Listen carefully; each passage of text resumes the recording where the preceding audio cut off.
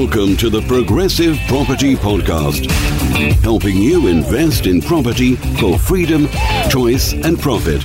You'll learn new, innovative and multiple streams of property income, whether you want to start, scale or systemize, and even if you don't have deposits. Hi, it's Rob here. I want to give you a few practical tips on how to dominate your local Goldmine area for your property investing success. Now, the first thing that I think is really important is the grass is greener syndrome of chasing yields and better areas is a fool's game. Most of the best deals you will ever do are very local to you and often under your nose. Property works in most areas of the UK. Some basic research that you can do, whether it's in our property investing masterclass, on finding a good area, you can do in half a day. And you can have a pretty good idea if the area works for you. And most of the time, the area that works best for you is the area that you make work best for you, not the area that is the best. A lot of people are trying to find out, what area is growing the most in the country. But if over every sort of 15-year cycle, you took the average growth cycles of every town and city, they would roughly equalize to maybe sort of double in value. But of course, they'd have peaks and troughs at different times.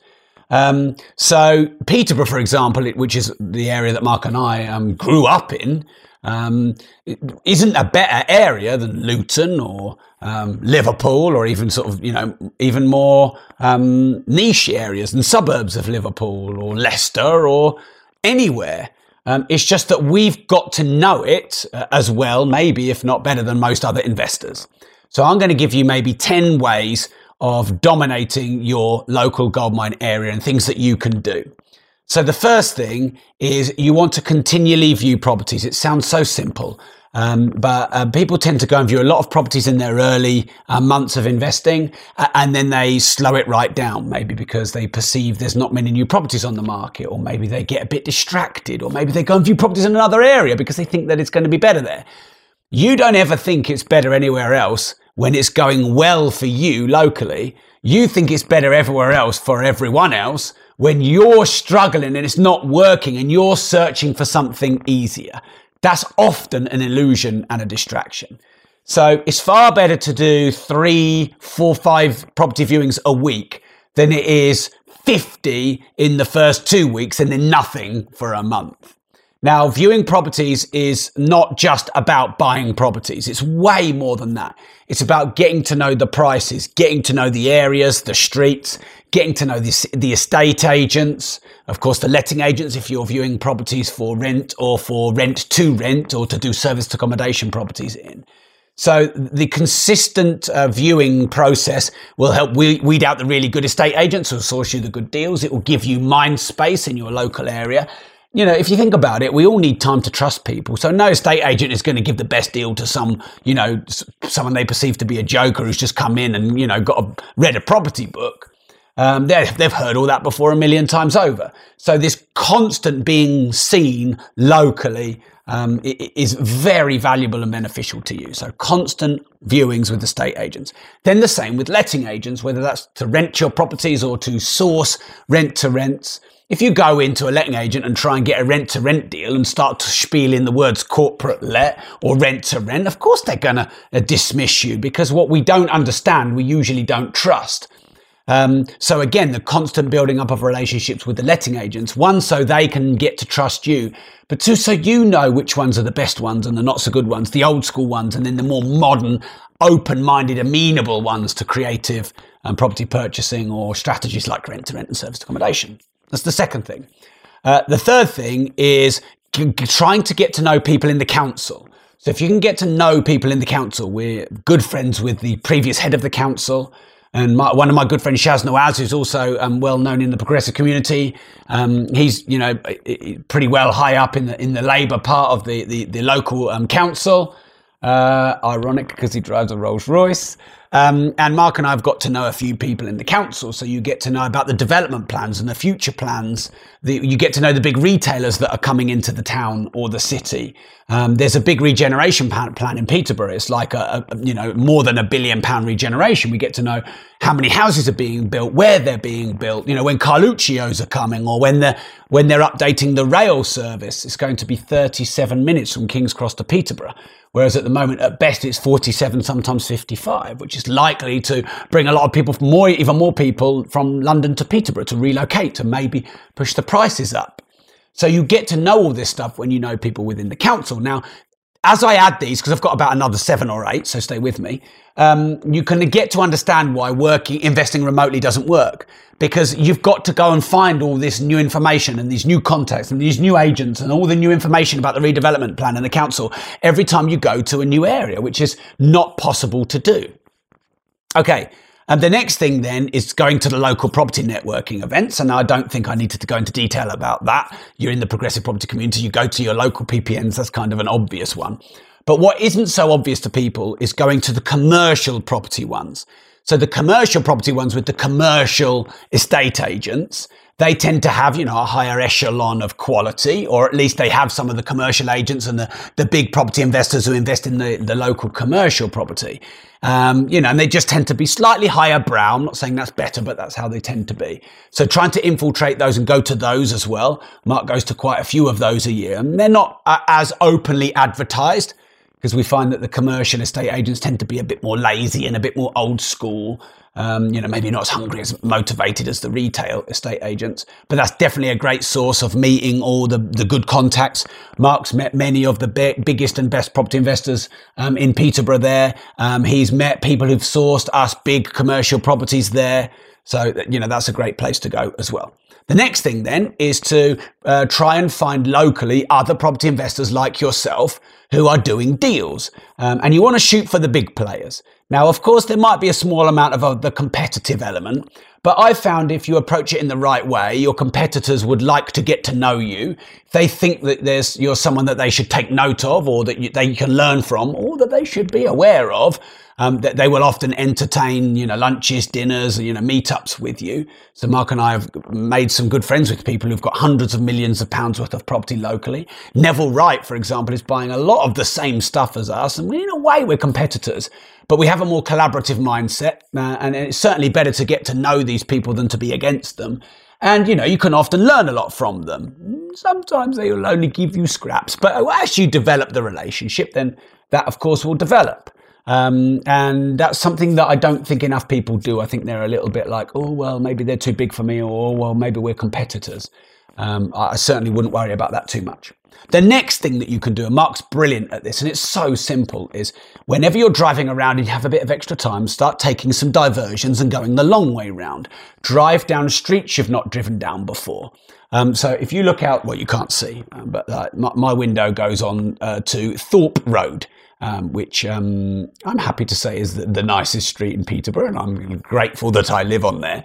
I was walking back from town with my son and daughter, and my son said, I want to go the long way round. And I don't want to go the long way round. Anyway, you go down these stairs and you go sort of like, it takes about an extra 5 minutes to walk from town to home. And I said, well, you know what, let's go the long way round, because he wanted to. And we went down these long flight of stairs, sort of under a bridge. And I found a property just behind a load of trees that I've never seen before. And I've lived in Peterborough for 22 years. And I've lived on this street for 4 years. And I found a massive house on this street that I've never seen before, on my own street, under my nose. And I was like, there's something interesting about that. So I'm going to start and have another little sniff around there, because that could either be a bit of a development or even be a house for me, because it's huge. So if you go on diversions and drive down different streets, then you get to learn all the streets.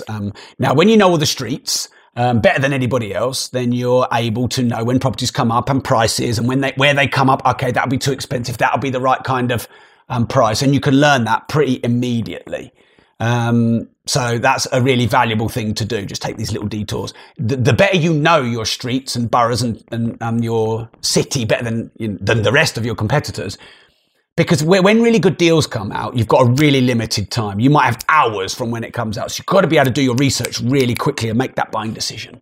And of course, if you know your streets better than anyone else, then you can do that. The next thing then is every property that you view that you're interested in buying. I mean, you could do this for every property, but it might just get a bit cumbersome. Keep a spreadsheet on it. So have a spreadsheet for 2018, 2019, 2020, 2021. Go back 2017 sold prices, 2016 sold prices if you can. And any property that you're interested in, and that in every year might end up only being 30 or something like that, just keep a tab on what it was on for, and then what it sold for, and then maybe what you would have paid for it. And if you keep that spreadsheet, in a few years, you're going to have really good data, which is going to give you an indication of what's going on with the prices. And of course, if you view a property perhaps in the summer, and just a few months ago, they were 5 or 10% cheaper or 5 or 10% more expensive, that might be useful data for you to be able to make a quick decision. So you certainly want to track the prices. The next thing that you want to do to get to know your property area better than anybody else is you want to spend 10 or 15 minutes a day on Rightmove. Now, it's a very simple thing. I didn't expect this video for you to go, wow, and change your life. I've heard a secret that no one has ever shared in the whole world. Rob's a complete genius. But if you think about it, I think I've covered about 10 things now. If you did every one of those consistently every day and every week, it's not going to take you long to be a lot better and a lot more better positioned and a lot more knowledgeable and have a lot more mind space than everybody else. So one of the reasons I would like you to go and do a lot more driving around your town is not just to get to know the streets and find those properties you didn't find before, but it's also because you will see before others the new for sale sign that goes up. And because if you're driving around, quite frequently, then the for sale sign went up that day, or you even saw the estate agent hammering it in, then you can call up the agent. Whereas if you're finding that out a week after everybody else, well, then you're going to be slow. And of course, that's going to get priced in, i.e. priced up, because there's going to be more people interested in it. Now, of course, if you have a good relationship with an estate agent, then they may even tip you off on that deal before, that for sale board gets put up. So that will definitely help you get more knowledge and experience in your local Goldmine area. I would definitely start putting more leaflets out. Leafleting, you might choose just to leaflet 2,000 or 3,000 houses. But I would do that every month for at least 6 months, because obviously you're going to be able to get these direct to vendor deals. And I think sometimes people think leafleting is a bit simple, but actually, if you just keep doing it consistently in your areas, within your areas, a lot of people try and do like 50,000 leaflets first off, and they don't get a deal, and they complain that it doesn't work, when in reality it does. You just need this constant visibility.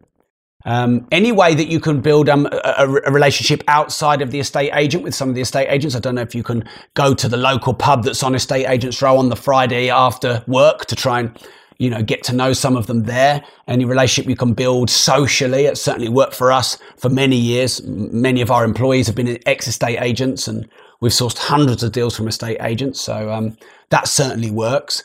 And I think you'll agree that having listened to all these things in the video, or if you want to get it on the Progressive Property Podcast, it'll be posted as a podcast there.